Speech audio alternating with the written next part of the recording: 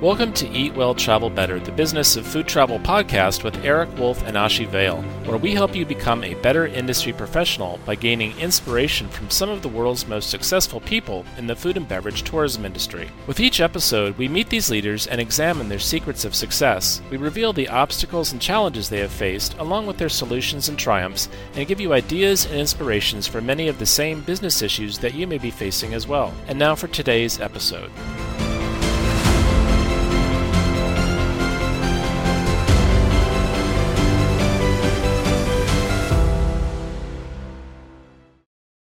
I'm Eric Wolf, and I'll be your host today for episode 16 of Eat Well, Travel Better, the Business of Food Travel podcast. And joining me today is co-host Ashi Vale. Today we'll be speaking with Chantal Cook. Chantal is an award-winning journalist, broadcaster, travel writer, and co-founder of the UK's first ethical radio station, Passion for the Planet. She has been a vegetarian for over 30 years and is passionate about promoting plant-based, cruelty-free eating and helping restaurants and other food venues cater to and benefit from the growing vegetarian, vegan, and flexitarian market. Welcome, Chantal. Hello, hi. Thanks for joining us today. For the benefit of our audience today, I met Chantal a couple months ago in Greece. We were at a conference together, and I heard Chantal talking about what it was like to be a vegetarian while traveling. Would you like to share with people what that experience is like and why it's such a pain point for you? I was going to say, yeah, it's not a great experience, generally speaking. Even when people do think that they're catering for vegetarians or vegans, it seems to be that, I don't know, there seems to be a mass consciousness that the only thing that we eat is risotto. So it really doesn't matter where I go, I always get offered risotto, which in itself I wouldn't mind too much, except that obviously getting it every single time you go anywhere is not great. And I don't find it a particularly tasty or healthy meal. So that's one of my constant things when I'm traveling. And then the other is just a lack of understanding, really. So I have had things before where I've checked, I said, oh, has this got meat in it? And they've gone, no, that's fine. Then I've got it and there's actually little pieces of meat. And I've said, oh, I kind of thought there was no meat. I said, well, it's only a tiny bit, which of course is really the point. Or even when people are actually really trying to help but don't understand. So in Spain, for example, I remember ordering something and it came up with bacon on it. And the guy, when he did it, he said, I put a bit of bacon on there for you. I thought you'd like it. Obviously not understanding at all that the whole reason I'd ordered that dish was because it had no bacon on it. So it can be very difficult, sometimes through lack of thought and sometimes actually just because people genuinely don't understand but are trying to do something nice but just don't get it. But yeah, generally speaking, the overall experience is not positive. Sorry to hear that, Chantal. May I know why you decided to become a vegetarian? What inspired you? Animal welfare, predominantly. I really don't believe in the way in which we treat animals and in terms of farming them, particularly intensive farming for meat. I don't believe in the cruelty. I just think everything about it is fundamentally wrong. It's not that it's fundamentally wrong to eat an animal. You know, we are omnivores. And there are carnivores out there, you know, which are obligate carnivores and can only eat meat. So it's not the eating of other things that I fundamentally have a problem with, although I would choose not to do it. It's the way in which we do it. It's the cruelty inherent in that industry. And I want no part of that. And people say to me things like, oh, yeah, but, you know, I only buy meat that's organic, or I only buy it when I know, you know, with the farmer and so on. I really can't think of any place where I've ever been where I've honestly thought that the way in which the animal is treated from birth to death, including its death, is in any way acceptable. And I want no part of that. And even if there is somewhere on out there where that would be the case, I cannot check that when I'm eating that food. And so I don't want to take the risk. What are your thoughts on veganism? Vegan is definitely, in my opinion, the way to go. And I'm edging towards being vegan. When I first became vegetarian, I thought it was about the cruelty inherent in the killing of the animals. That was my original sort of feelings about it. Having done more research, I realized that actually the dairy industry is grossly cruel as well. For a start, in order for a cow to give milk, the cow has to be pregnant in the first instance. So then the cow produces the baby. The baby is ripped away from the cow within 24 hours, which is not in the least bit natural or pleasant for either baby or mother. And then if that baby is a male, it's killed. So actually, in order for me to drink milk, there is a death of an animal involved and lots of cruelty. And of course, if you think about the cows in the way that they're kept, and then the fact that they have to be pregnant continually, the fact that they're constantly milked. I mean, again, if you think about that from a human perspective, you were just constantly pregnant and breastfeeding, you would be exhausted. You wouldn't last very long. And that's why we know women in history previously didn't last very long, and often due to that very reason. And in fact, cows that are milked don't last very long. So there is a lot of inherent cruelty in that. And therefore, I do think that is absolutely the way to go. To be vegan when you travel is even more difficult in most countries. At least if I say, well, it's okay, I'll eat some eggs or I'll eat some cheese, then it does make life a little bit easier. But at home, definitely vegan. That is, in my opinion, most definitely the way to go. Chantal, how long have you been vegetarian? Vegetarian for about 30 years. So long before I think most people were thinking about it. And certainly in the beginning, it was much more challenging than it is now. I mean, in fairness to the UK, traveling around the UK, it's relatively easy to get vegetarian or vegan food. And some countries are really good. Berlin, for example, fantastic for vegan food. Vienna, pretty good. So it's much, much easier than it used to be. But yeah, 30 years ago, people thought, I mean, obviously I wasn't the only vegetarian in the universe, but a lot of people did think I was totally bonkers. And it did make eating very, very difficult. Just to segue to what you were saying, I grew up in India, and my parents are vegetarian. And so when we would travel, they would come to the US, and there's that joke for Indian vegetarians who say, oh, I'll have the burger without the burger, please, and that was all they could have back then. But things have certainly changed. And I live in California now, which is just an amazing place for people who are vegetarians and vegan. And life has changed a lot for travelers who come here. But I remember those days being really hard for my parents. Yes, I really sympathise with the whole I'll have the burger without the burger thing, because that is pretty much what I've had to do. And the number of times I've asked for something and I've watched them just take the piece of meat off the plate and hand me the rest. And you just think, that wasn't quite what I was thinking. And I'll accept it on one level, sure. But on the other hand, where I do get irritated and more irritated is that somehow I'm charged the same as everybody else as well. So I'm getting half the meal. And in fact, the piece of the meal that you're taking away is generally the most expensive piece of the meal. And yet, either there's no replacement or I'm still expected to pay the same as everybody else. Even so, it's not like I've left it on my plate. It's I've asked you not to put it on my plate in the first place. And I think that's another reason why people who are vegan and vegetarian and travel tend not to eat out. Chantal, what inspired you to start the Passion for the Planet radio station? What was the critical moment in your life when you said, this is what I want to do? For some reason which I can't explain, I'd always wanted to have a radio station. Ever since I'd kind of wanted to work in radio, I thought, what a great thing. And the reason that I love radio so much is because I think it's one of the most powerful of all the media. Because if you think about it, if you're going to read a magazine or an article in a newspaper, or for that matter, sit down to watch a particular TV program, all of those things require a proactive choice to do that. So what that means is that you will often self-sort to find the kinds of things that you're already interested in or the kinds of things that you already agree with.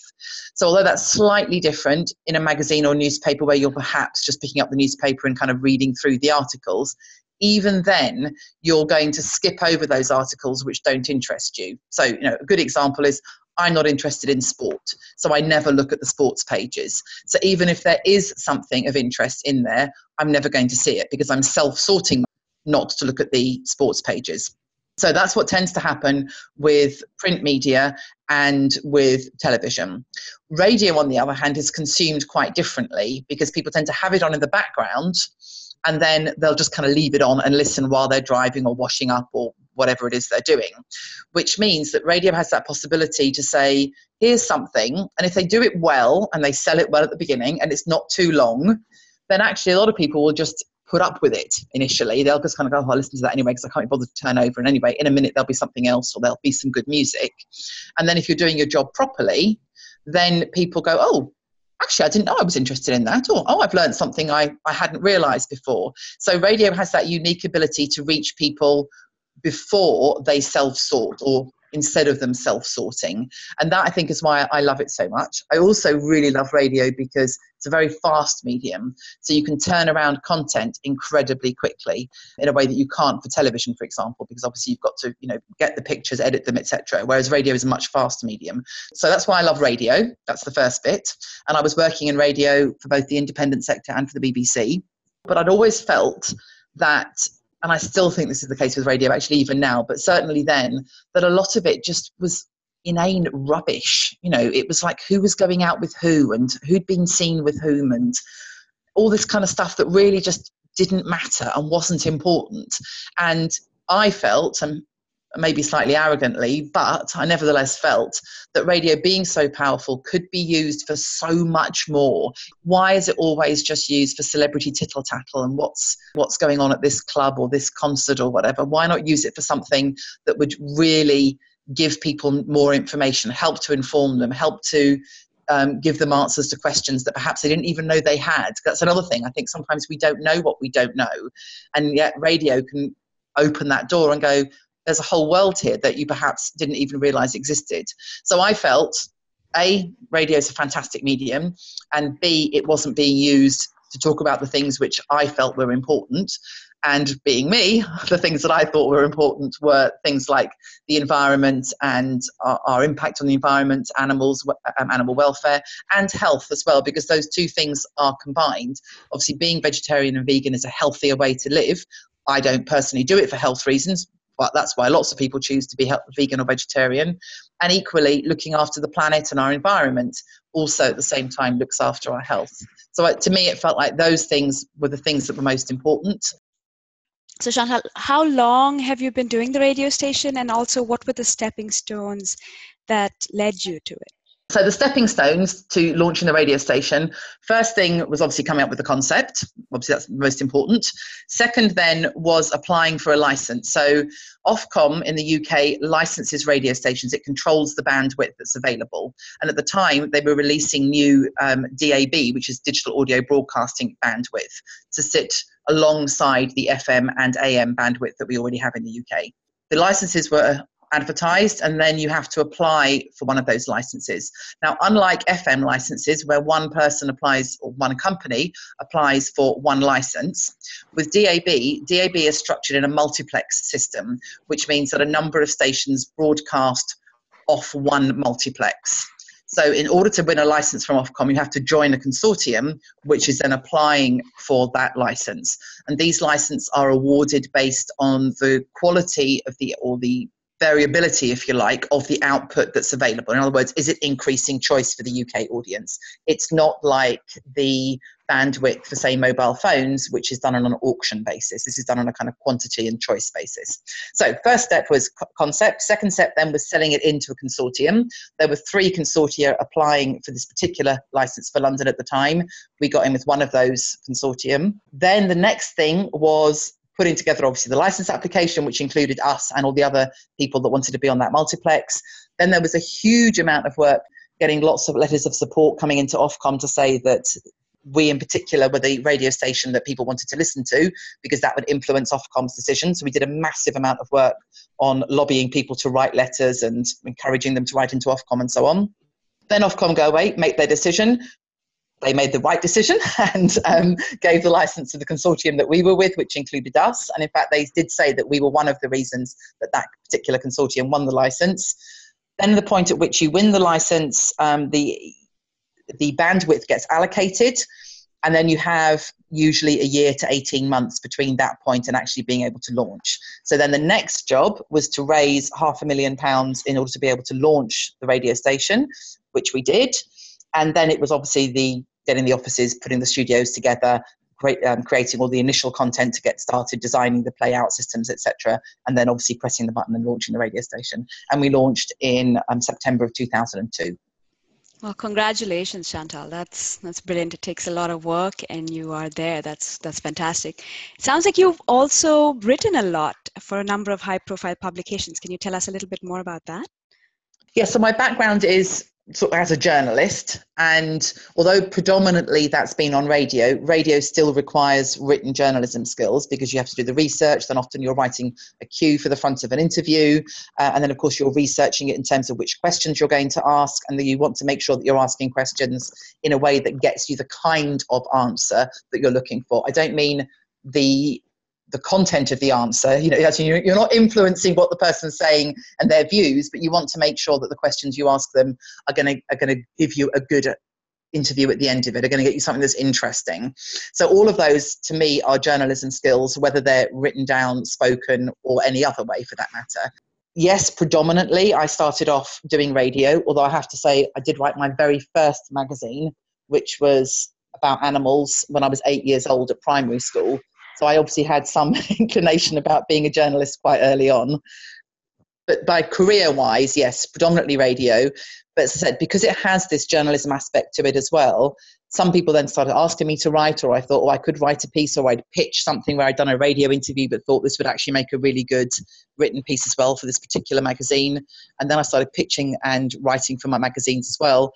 And then because I got quite well known for environmental issues, writing through the radio station, then more and more magazines would come to me and ask me to write pieces specifically about the environment or about conservation and those kinds of things. So it was really, I came to the written journalism through the radio rather than vice versa.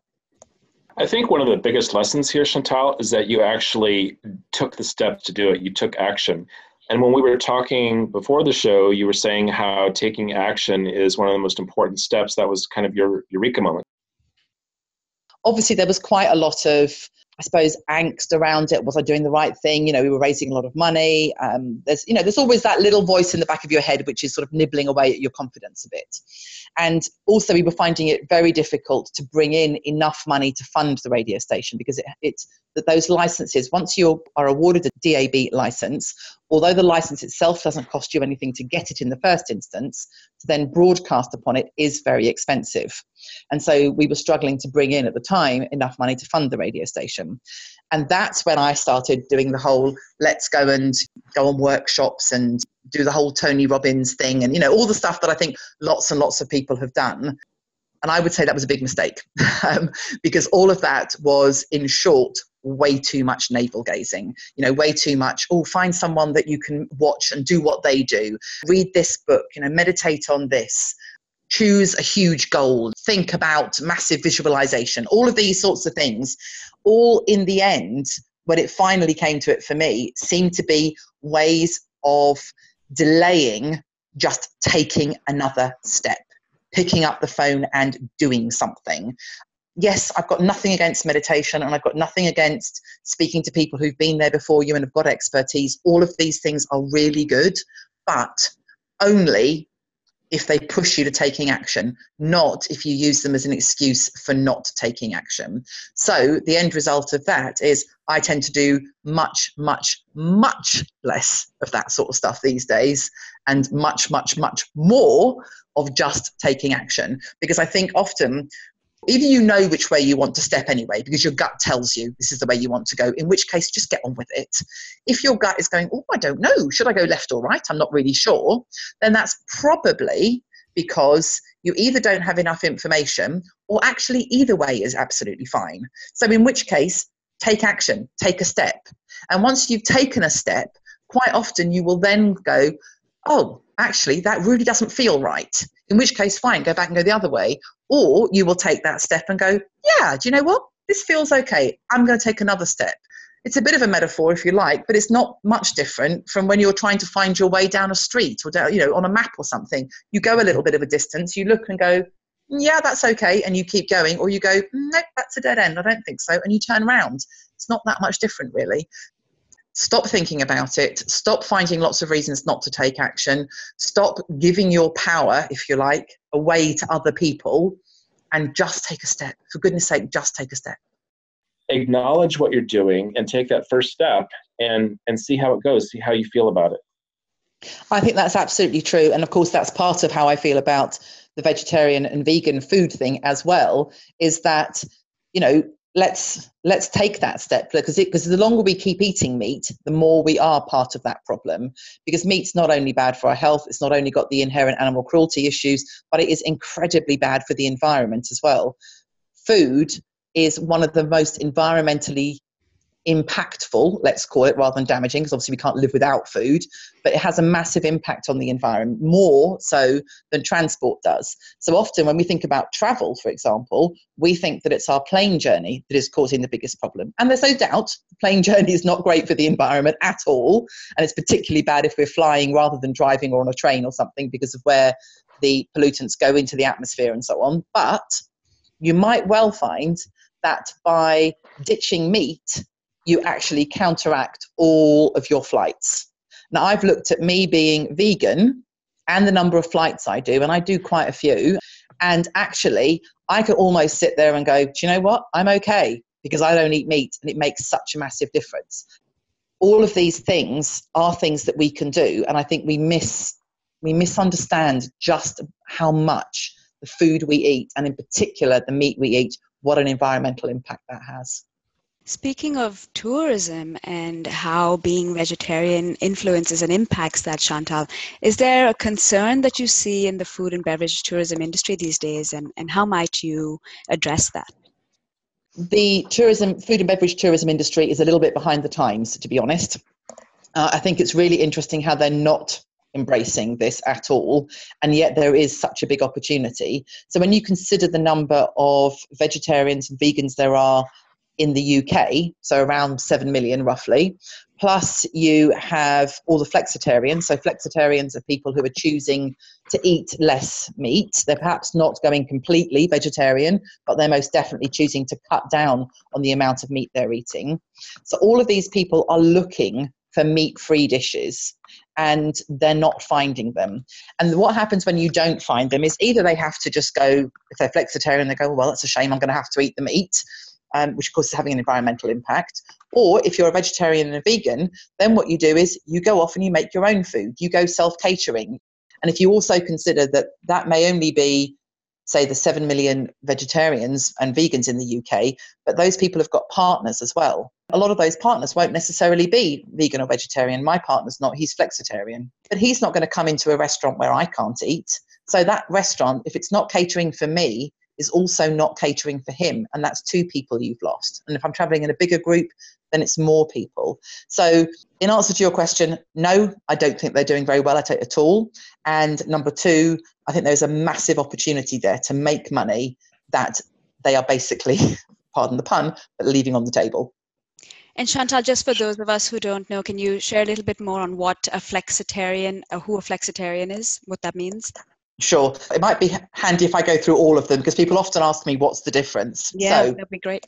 If you like, at the strictest end is a vegan. So a vegan eats no animal products at all. So it's not just that they don't eat flesh, but they also don't eat milk, eggs, and in fact honey. Honey obviously comes from an animal, so therefore that would be a no-no to a vegan. So anything that comes from the exploitation of an animal in any way is a no for a vegan. Then there's a vegetarian. So vegetarians generally only eat things that don't require the animal to have died. So in other words, they will eat dairy and they will eat eggs, but they wouldn't eat any flesh. And that would include no fish. So fish is an animal. It's the flesh of the animal, therefore a vegetarian wouldn't eat it. If you're a pescatarian, then you're a bit like a vegetarian, except that you do also eat fish. That's the difference between a vegetarian and a pescatarian. So again, it's a little bit annoying when I say I'm vegetarian and people go, oh, but we've got some fish for you. It's like, nope, I'm not pescatarian, I'm vegetarian. So that's a kind of a thing to remember as well, is that there is a difference.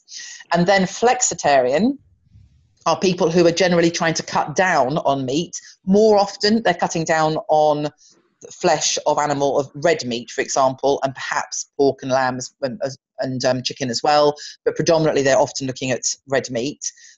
Often not thinking so much about fish, but that will depend on the individual. So these are people who are looking to cut down on the amount of flesh products they're eating, but they're not saying no to it completely. And often they're saying maybe they want to be vegetarian 3 or 4 days a week, or perhaps they only want to eat organic, or perhaps they only choose the meat that they really, really like. So let's just say they really like a good steak, then they would have that, but they wouldn't have a bit of ham in a sandwich, because what's the point of that, really? So flexitarian is about cutting down, and how much they cut down will depend on the individual.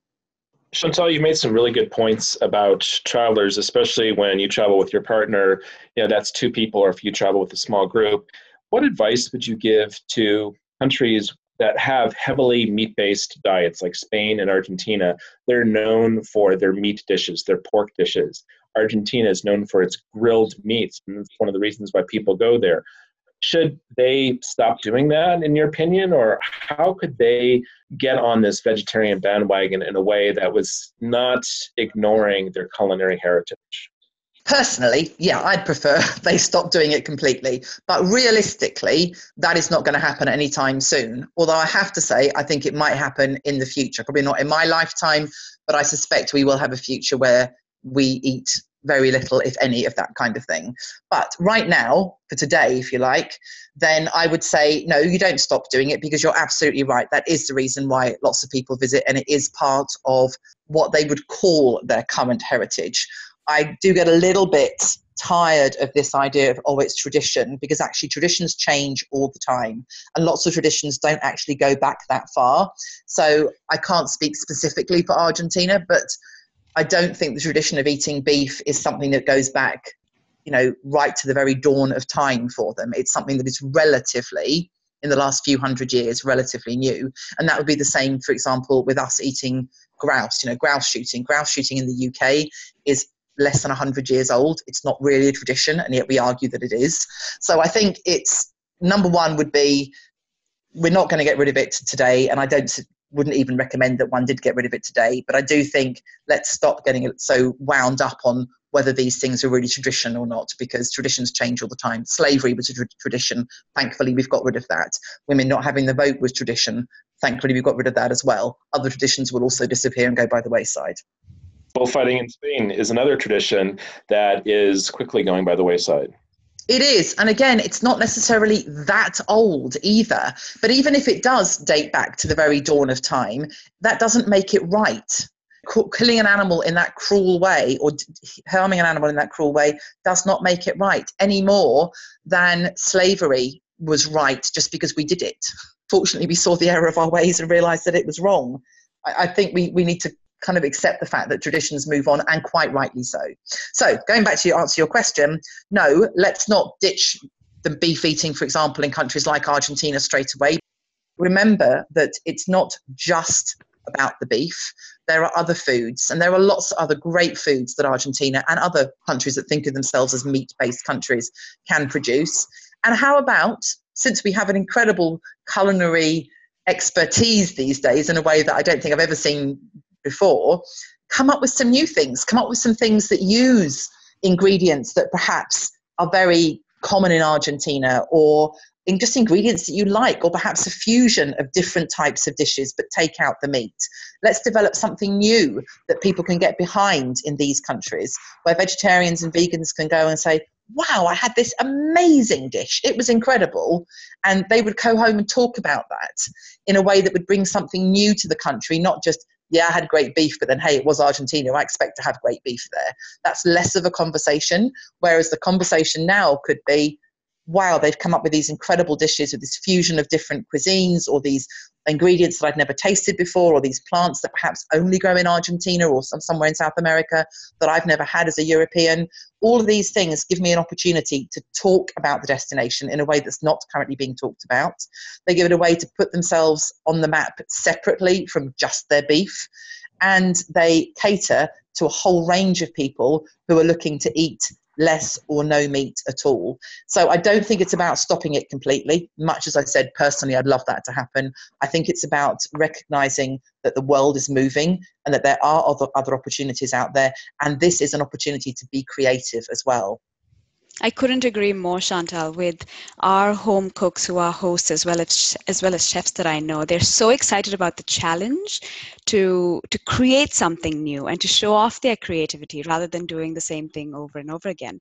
And this is certainly one way to, inspire people to do that. And I think that's certainly the way to go.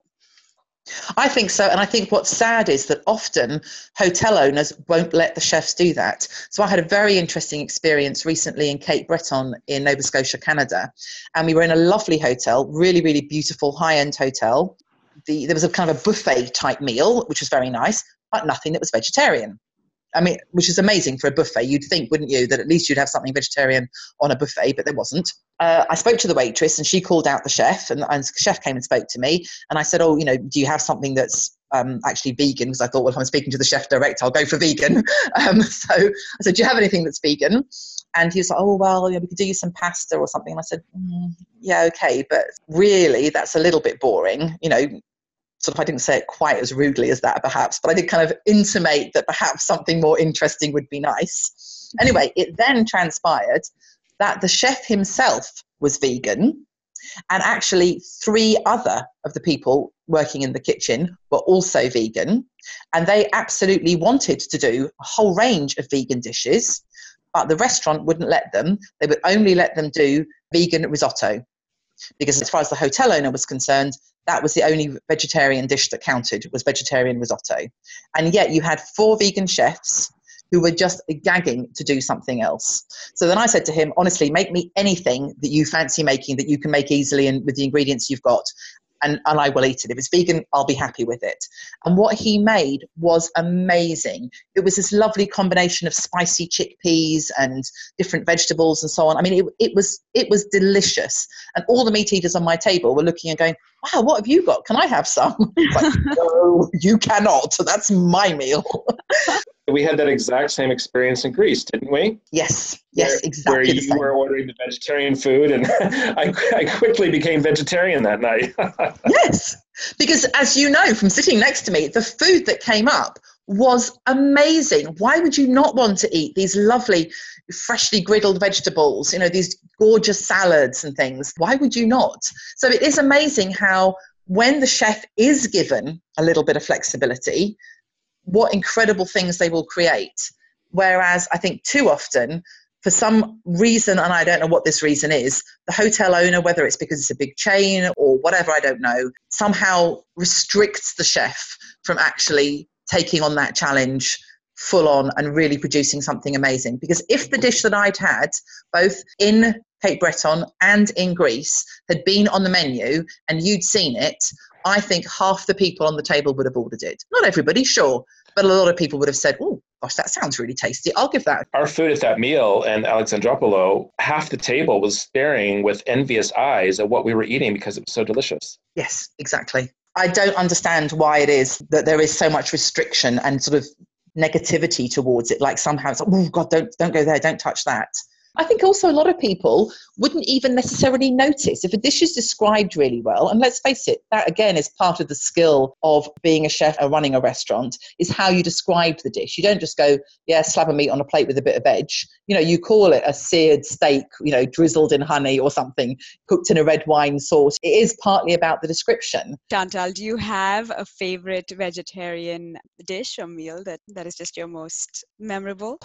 I pretty much will eat anything that's vegetarian. I've never really had a meal that's vegetarian, or particularly that's vegan specifically, that I have not liked. So I'm very easy in that sense. If you say to me it's vegan, I'll just go, yep, I'll be eating that, no problem. The things that I like the best are, my partner cooks a really good moussaka, because I do a bit partial to aubergines. So he cooks a really lovely lentil moussaka, which I love. And I do a nut roast, which is very heavy on the nuts, which I also like, particularly when you have it with all the trimmings, with the roast potatoes and beans and Brussels sprouts and all those kind of things. That is particularly good. I do like those.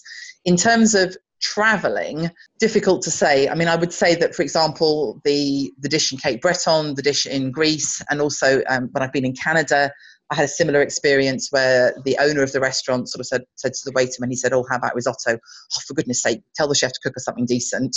And I came back with this, or he came back, I should say, with this incredible meal that was called British Columbia on a plate, he called it. And basically he'd taken loads of locally produced vegetables, locally grown vegetables, and cooked them in lots of different ways, and then laid them out on the plate, a little bit like a work of art.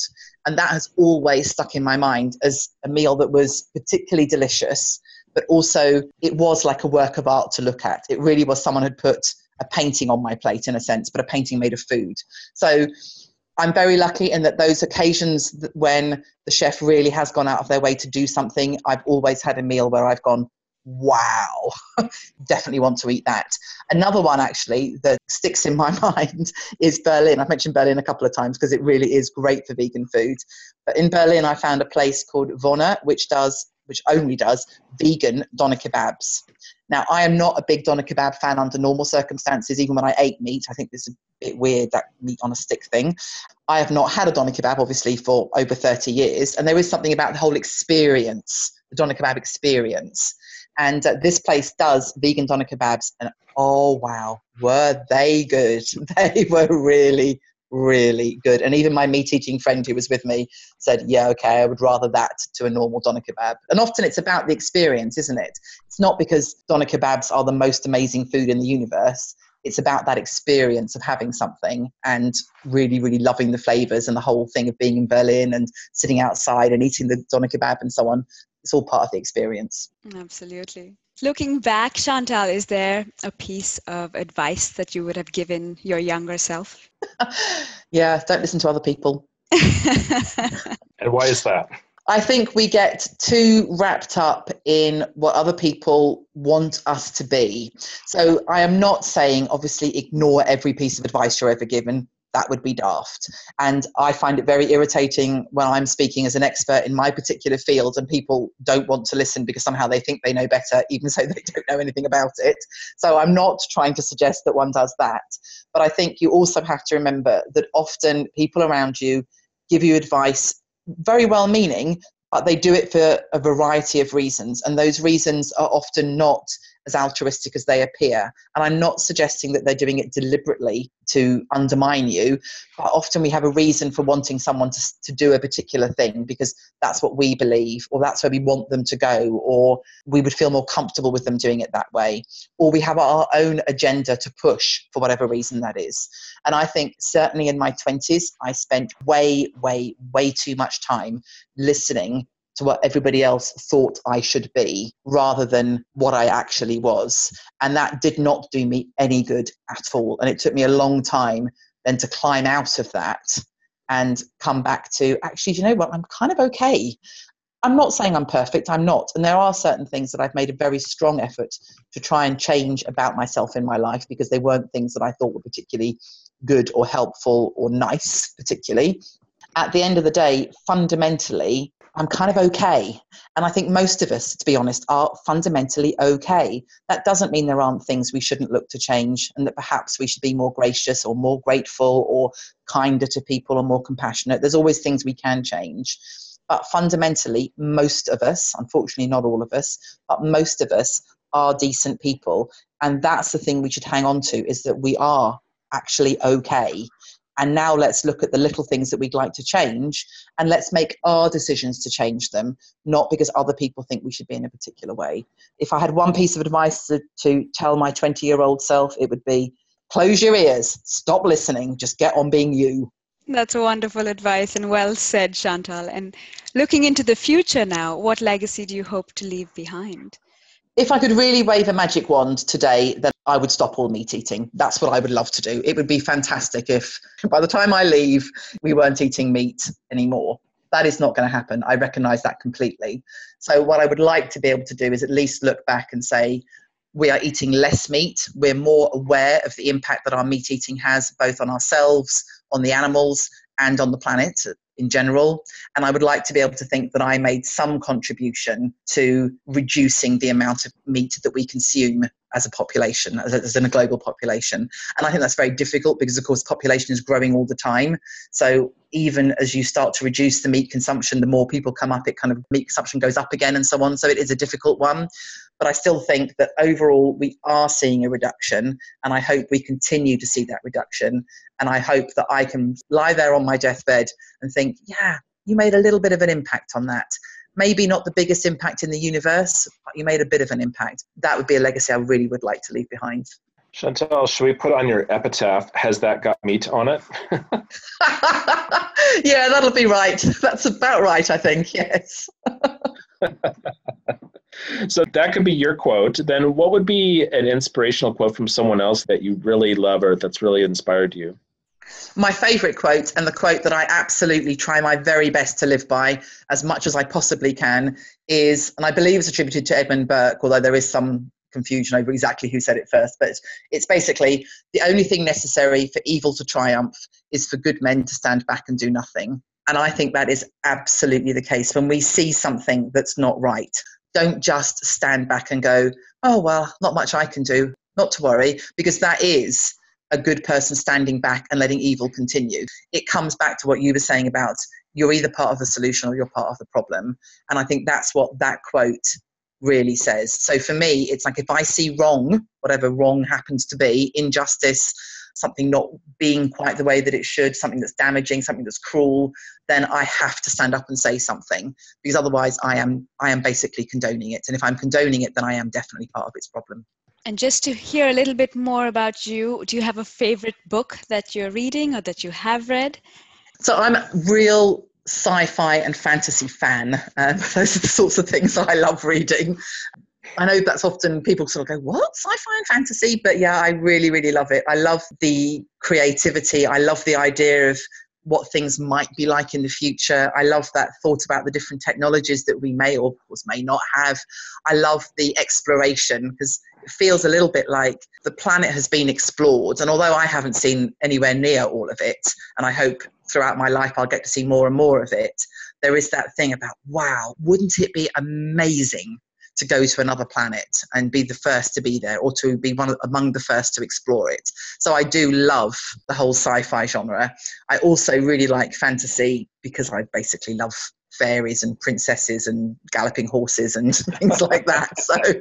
So I love that part of it as well. But most fantasy novels do come with a bit of, sword fighting and to it as well. So they're quite tough. Those are the ones I tend to like more rather than the fairy tales.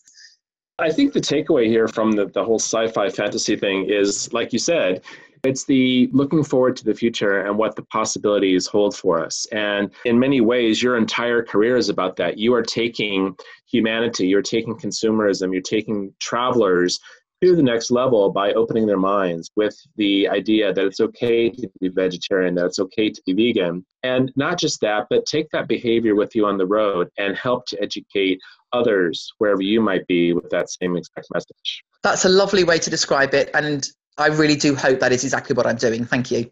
So Chantal, if people want to learn more about you or listen to your radio show, where can they go?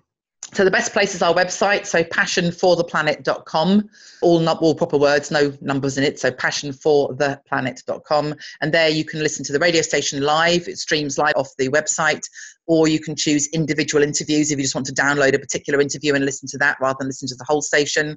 And there are lots of articles on there as well on a variety of green, vegan, travel, conservation, animal welfare, etc. issues. We try to do pieces that bring something new to it or kind of educate and inform as well. So those are the sorts of pieces you're likely to find both on the website and when you listen to the radio station. And if you do listen to the radio station, the whole thing, rather than just downloading a podcast, then it's mixed in with music from around the world. So we play a lot of world music from a variety of different countries. So you'll hear quite a lot of non-English language stuff, but mixed in with English language adult contemporary music as well. So if you like one of the types of pieces of music we play, then the chances are you will like the type of everything else that we play. And we know we can't please everybody all of the time, which is why those interviews are there as independent downloads. But hopefully lots of people will also enjoy the music and be introduced to something a bit different. Certainly when we started the station, I'd never listened to any world music before. I'd listened to the general, normal kind of adult contemporary pop stuff. And then I got introduced to this music was coming out of other countries in different languages, particularly a lot of Indian music. German, actually, Germany has a lot of good music, and the Netherlands. It was like, wow, I didn't even know that existed. And it's really, really good stuff. So hopefully the music will also widen your horizons a little bit. Well, I guess you know what I'm going to be streaming tomorrow at the office. I hope so. While you drink out of your non-paper cup. Yes, exactly. Chantal, you've been fantastic. Fascinating stories. Great to reconnect with you. Really have a lot of respect for what you're doing. And I look forward to our next vegetarian or vegan meal somewhere outside the country. I look forward to it as well. Thank you. Thank you, Chantal. Bye-bye.